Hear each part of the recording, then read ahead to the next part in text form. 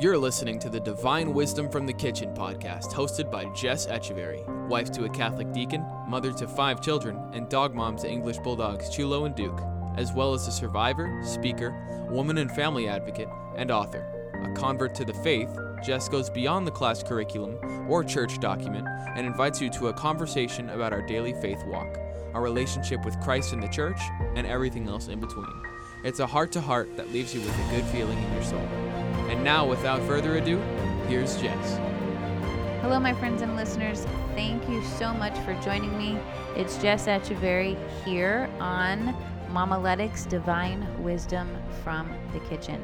Today, I'm so happy to share with you, deeply from my heart, a special episode in reference to Black History Month and Women's History Month, February and March. And the title of this episode is Holy with a Hint of Hood, a different voice on diversity and race. And, well, I mean, truthfully, it's basically my sharing about the impact of Black and brown culture on my life as a white woman. Honestly, it's a voice that usually is not heard, and if it speaks, it's silenced. And so I think it's really important for me to share a lot of my life experiences, and I really just want to go into depth about what that actually means right now in this world, in this culture, right, in this society that we are experiencing and living in right now. So let's talk about Black History Month. I'm not sure if, many of you know the history of Black History Month, but I mean, it is believed to be started by Dr. Carter G. Woodson. He's considered the father of Black history. And I'm not going to go into super detail. Everybody has Google. You guys can Google this, open some books, read a little bit, learn your own stuff about this. But basically, just a few tidbits of information just to give good context to this is that Dr. Woodson, first of all, he's an author. So he's got tons of books out there, and you can read them all and educate yourself on his position and where he comes from. As far as the Black and brown history, especially in this country. But he chose February to build upon, right, for this Black history education, right? He wanted it to be something that was studied deeply and profoundly.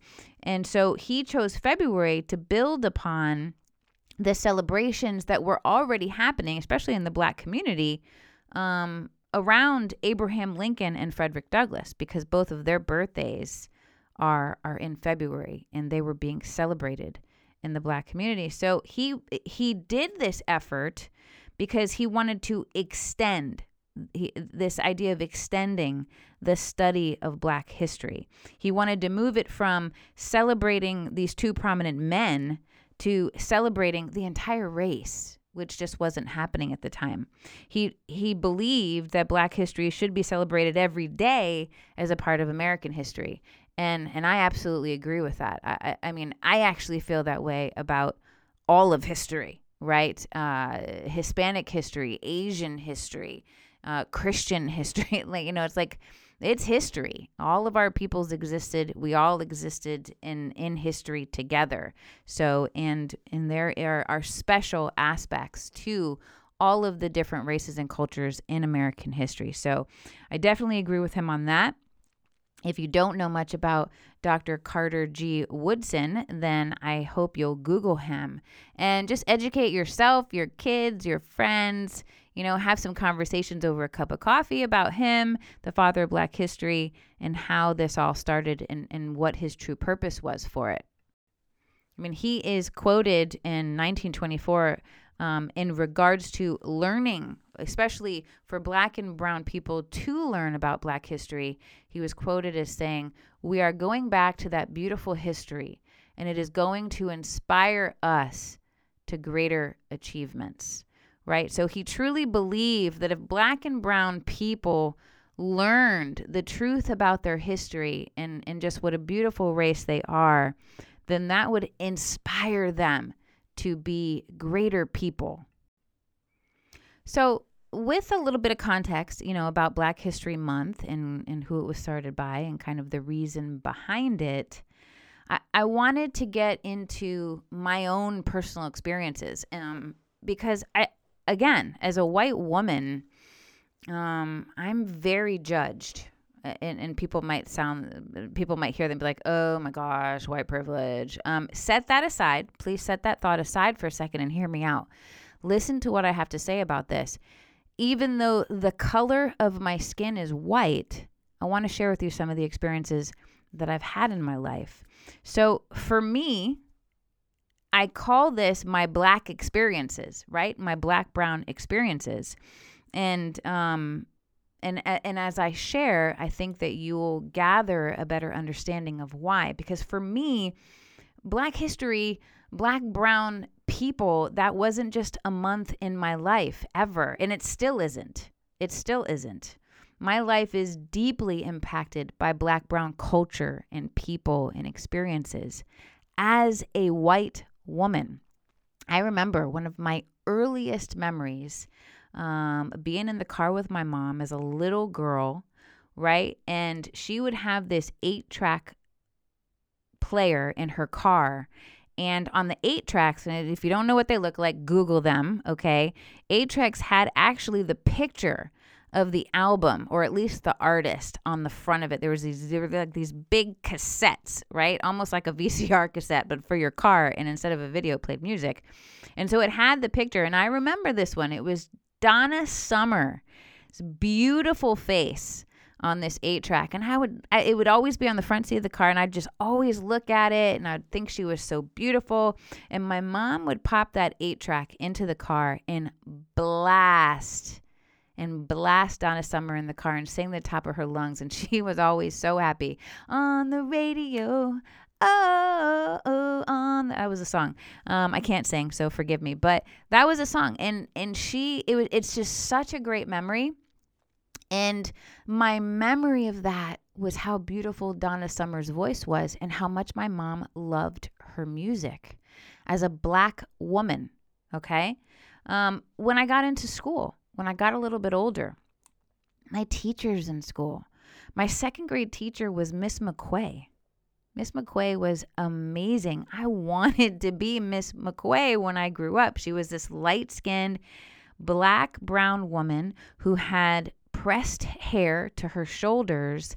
And the most amazing thing about her was, to me, as a second grade little white girl in a public elementary school, was during her class, sometimes in the afternoon, she would pull out a stool and she would sit in the middle of the class, and she would open the book. It's called Where the Sidewalk Ends by Shel Silverstein. And she would spend time reading to the entire class these poems out of this book. And I remember just staring at her because the way she read sounded amazing. It drew me in. Her voice, the inflections, the tones, how she read those poems. I wanted to read like her. I wanted to sound like her. I wanted people to listen to me like they listened to her. And eventually, one of the rewards of being a good reader in her class and kind of going through all the little reading exercises, because you went through them at your own pace, was you could actually, if you became a proficient reader, you could sit on that stool and you can be the one who read to the class. And of course, that was my goal. And of course, I achieved that goal. And so that was me sitting on that stool in second grade being Miss McQuay. Miss McQuay was a Black-brown woman. Fourth grade, okay? Fourth grade, Mrs. Kurtz. I will never forget Mrs. Kurtz. Mrs. Kurtz would give out tests. We weren't allowed, obviously, to talk during tests. And I was a smart little kid. I was actually, believe it or not, if you didn't know, I was tested for the gifted program and was in it pretty much my entire academic career. So I was pretty fast at things. I was pretty quick. I was very smart, high IQ. And so I got through tests pretty quickly. And so I would always end up just sitting there with nothing to do and just, looking around the classroom. Mrs. Kurtz would always do the same thing at a certain point during tests. And she would be sitting at her desk facing the class, and she would go into her drawer, which you would hear the drawer open, and she would pull out a compact mirror with some facial powder or something on it. And she'd have this sponge, and she would open up this mirror. And I just remember her looking at herself in this mirror and just looking so happy with herself. And she would just she'd pat her nose. She'd use this little powder, sponge and get the oils off her nose and pat it and take it away. And she'd look, and then she'd smile at herself. And then she would put that compact in. Mrs. Kurtz was a Black woman, hair up in a bun, a little bit on the heavy set side, but beautiful. I wanted to look into a compact mirror and press my nose just like her. That's what I wanted to do. Ms. Anderson, my 5th grade teacher. Here's the thing about Miss Anderson. Ms. Anderson had a daughter named Bridget. Now, Miss Anderson was a Black-brown woman, and so was her daughter, Bridget. And Bridget and I were super close. We were really close friends in 5th grade, and we would play on the playground, and we would sit next to each other in class, and we would talk about all, everything. And Bridget would always talk about how wonderful her family was. She'd talk about her dad taking her to soccer and her mom and, doing different things they would do together as a family. And I just remember listening to Bridget talk about her family. And, as many of you know, I didn't have that type of, my mom and both my mom and dad who created me at home, number one, and, being so happy with my home life, and so I was mesmerized by the stuff that she would say. And I remember one time, I don't remember the circumstances around it, but I ended up going over to her house after school, maybe for a play date or something, I don't know. And it was everything that I dreamed it to be. You walk in, it was this beautiful house, and her parents were smiling, and we had lots of fun playing with all her toys. And of course, she had all the latest, new, coolest toys. These were Black-brown people. This was a Black-brown family that I wanted to have. I wanted to have that, right? And so, that was up to 5th grade. And, and from ages like 14 to 21, we're coming into a lot of like turmoil for me in those ages. So I was homeless. I was living on people's couches. I was in and out of shelters. I was, finding different places to live. And a lot of those, if not all of them, but a lot of them, a majority of them were in Black-brown houses. I remember, actually, before I was a runaway and before I was doing that, I remember I would go visit my friend in her apartment complex. And next door to her lived this Haitian woman. She was pregnant. And I would just wave to her because she was pregnant. She was nice. She would wave. And then I remember one time when I went to visit my friend, this Haitian woman was outside her, her front door sweeping, and she was holding her baby in her arms. And I was like, oh, and she waved for me to come over because she wanted to show me her baby.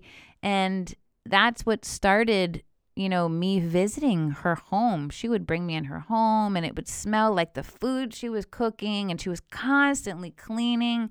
And she would talk about, Haitian people and her country and the pride that she had, and what, that they were workers and they worked hard and they just wanted to, provide for themselves. And at one point, she was teaching me how to, she was sweeping, I was mopping. Like it was an amazing experience. And she shared a lot of her culture in her life with me. This, little white girl at such a young age. But as I did get older, between the ages of 14 and 21, I was, dating black men, black boys, Black and brown people. And I was constantly in and out of those homes. I was in and out of those churches, the American Black churches, the gospel revivals. Oh my gosh, at Sunrise Musical Center. If I got any Black, brown people listening to me right now, you know what I'm talking about. Kirk Franklin, CeCe Winans, Mahalia Jackson, like just all the get downs that happened at Sunrise Musical Center.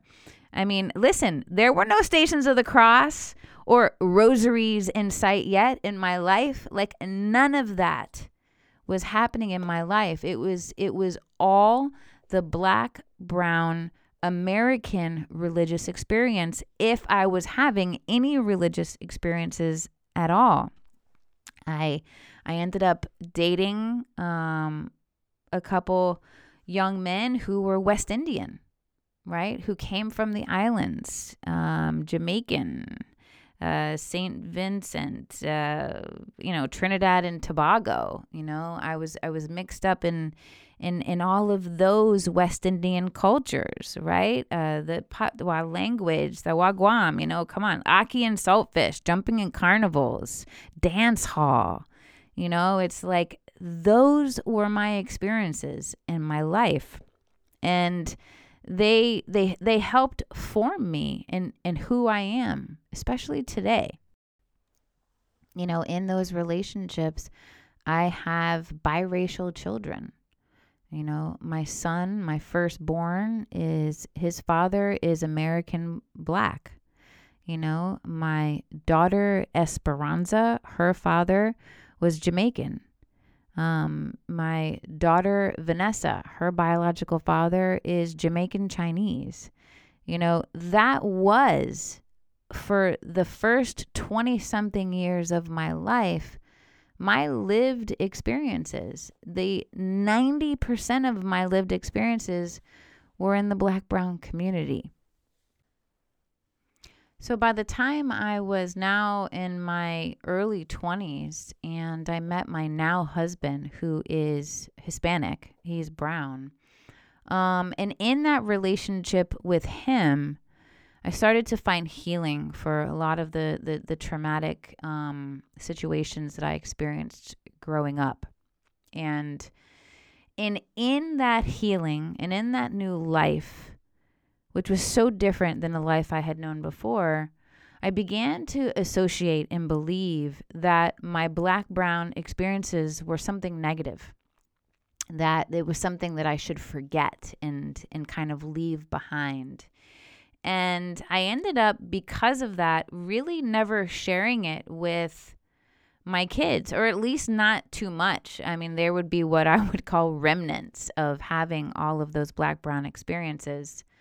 And it's actually taken me some time and discernment to really learn the truth about my Black-brown experiences as a white person, more specifically a white female.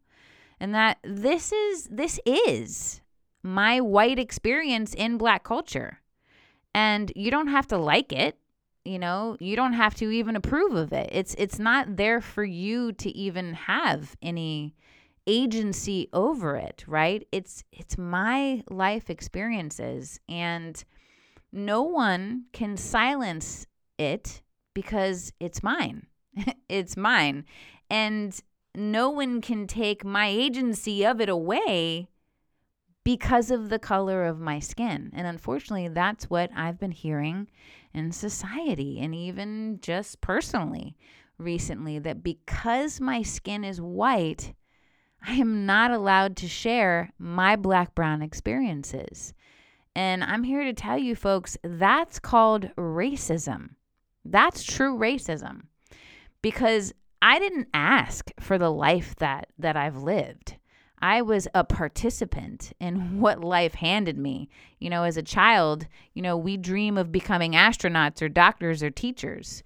I didn't dream of becoming homeless and pregnant and, all of these experiences in the Black-brown community and culture that I've had. That's not what I set out to do. It's what happened. And I'm only realizing now for the first time that it's not anything to be ashamed of. It's beautiful. And the reason why it's beautiful is because in all of my experiences in Black culture, all of the Black, brown people that I've ever experienced, right? They've all welcomed me. They all taught me something. They all, and with pride, They taught me something about their race. They taught me something about their culture. They wanted me to taste their food. They wanted me to dress, in their dress and experience what they love about themselves. They wanted me to speak the language. They wanted me to know the traditions. Now remember, they wanted me, this white girl, to do all these things with them. Because their race, they were using their race, their black and brown colors, they were using that as a point of unity and connection with me. That's what they were doing. That's what my experience with black and brown people has always been. They weren't using their race, their color, all of the things that make them who they are as a point of division with me because I was white. They never did that.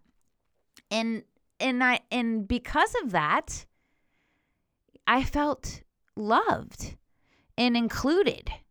That's true diversity and inclusion, is when someone is the opposite color of you.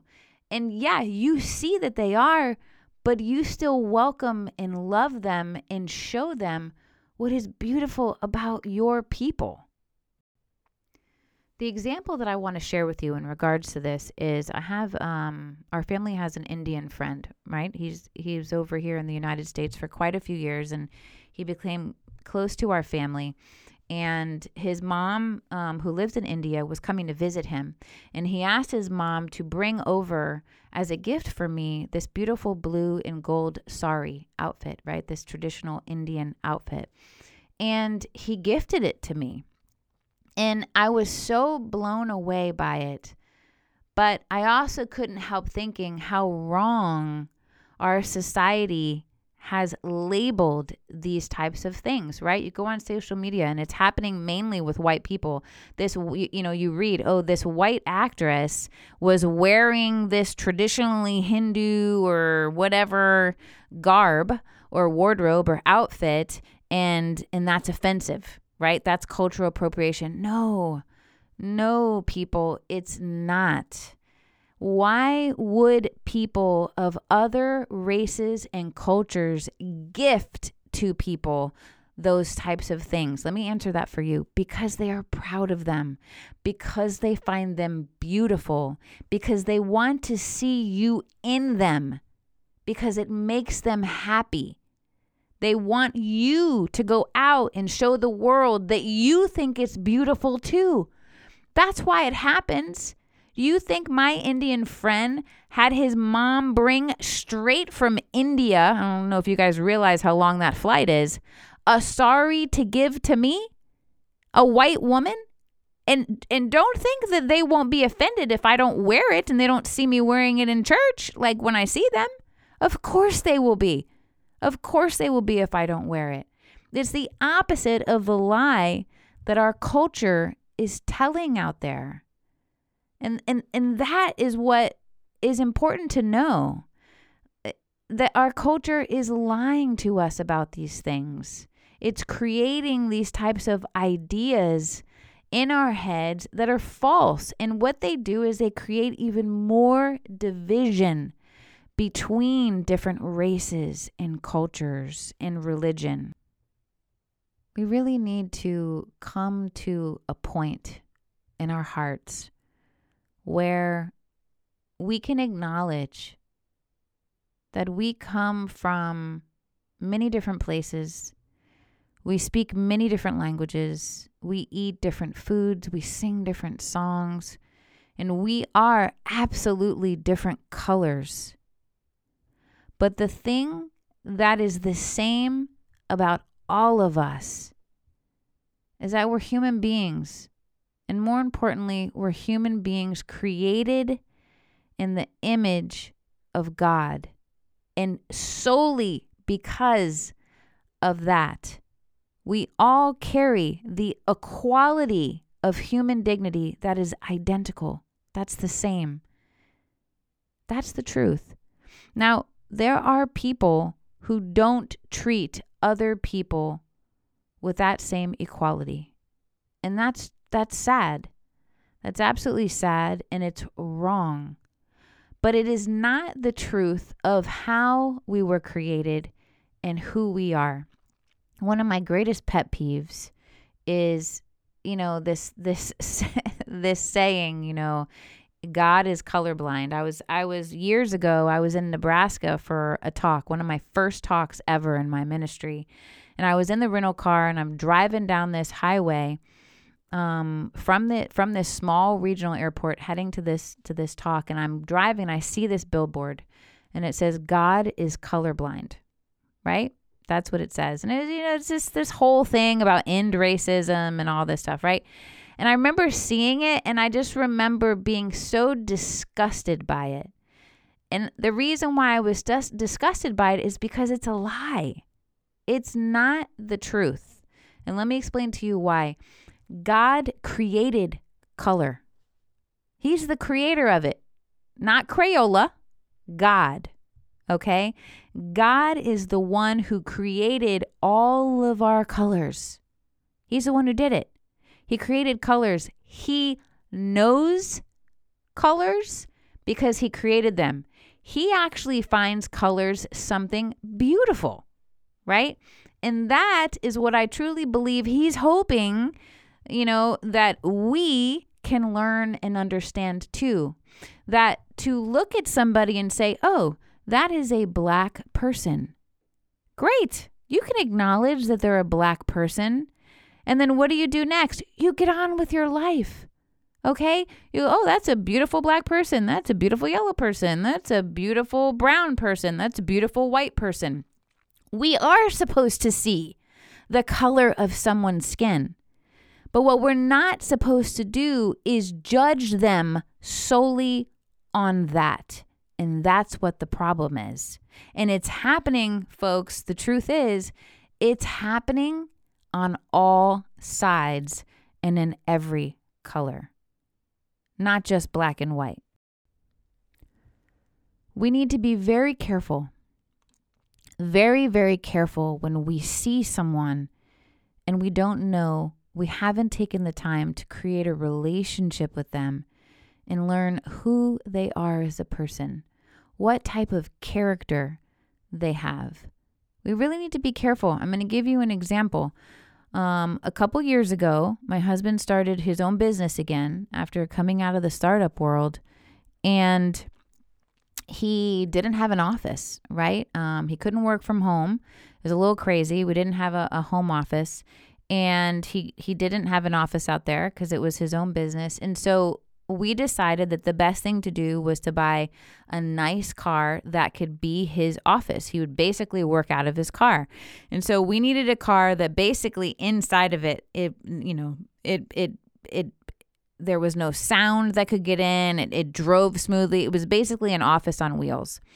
And so I went to CarMax, and I wasn't planning on getting this car. It's just that's what actually just happened.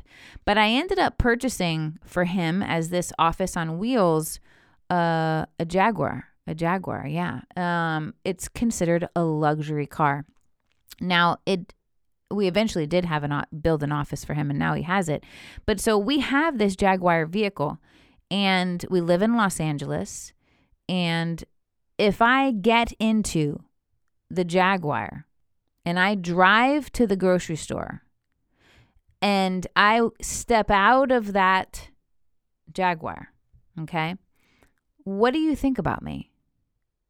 Who do you think I am? Because right now you're imagine this. You're seeing a white woman, very, very, very good dresser.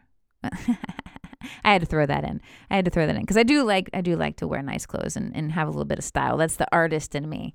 But I'll stop bragging. But nicely dressed, we'll just say that. Stepping out of a luxury vehicle. And I get looks all the time from people. And you know what those looks share with me?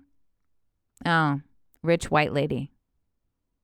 Those are the looks that I get.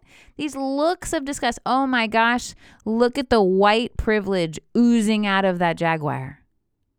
Those are the looks that I get.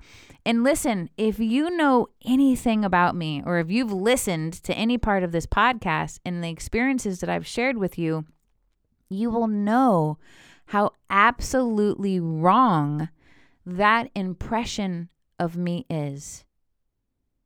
And that's what I want to warn everybody about.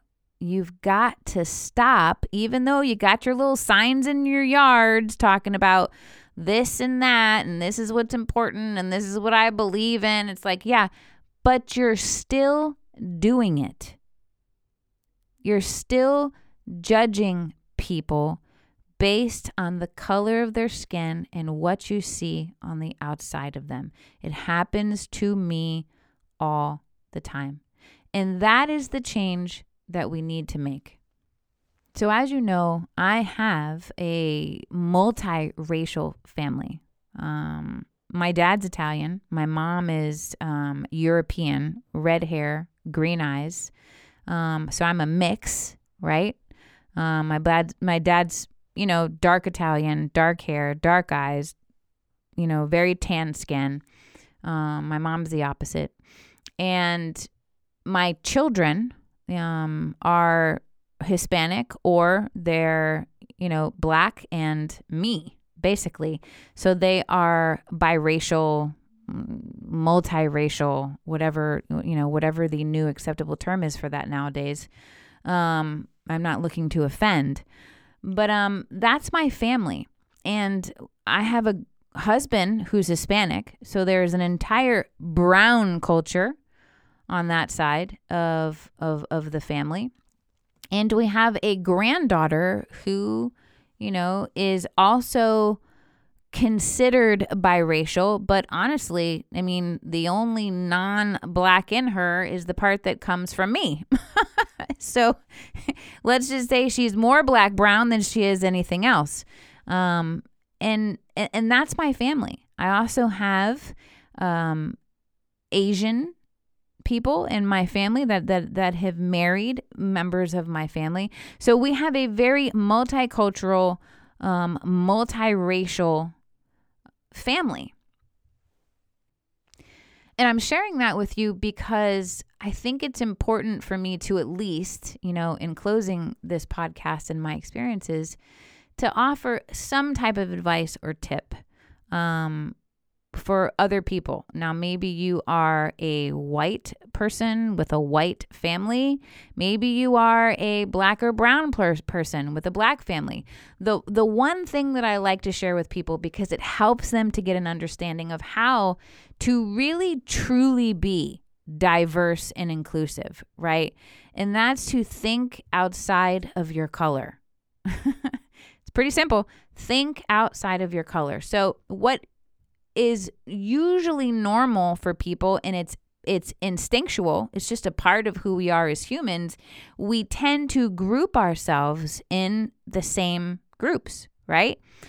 For example, you have like we have English bulldogs. So we get together, or we used to, not anymore, but we used to get together with other people who had English bulldogs, right? So what we tend to do naturally as human beings is find these similarities and group ourselves in those. And so my first advice is, don't be so hard on yourself. Don't be so hard on yourself. If you look at your life and you're analyzing it and all this whole, become woke about diversity and inclusion, and you realize, well, wait a minute, I am pretty, I'm insular as far as, my color groups here. That's okay.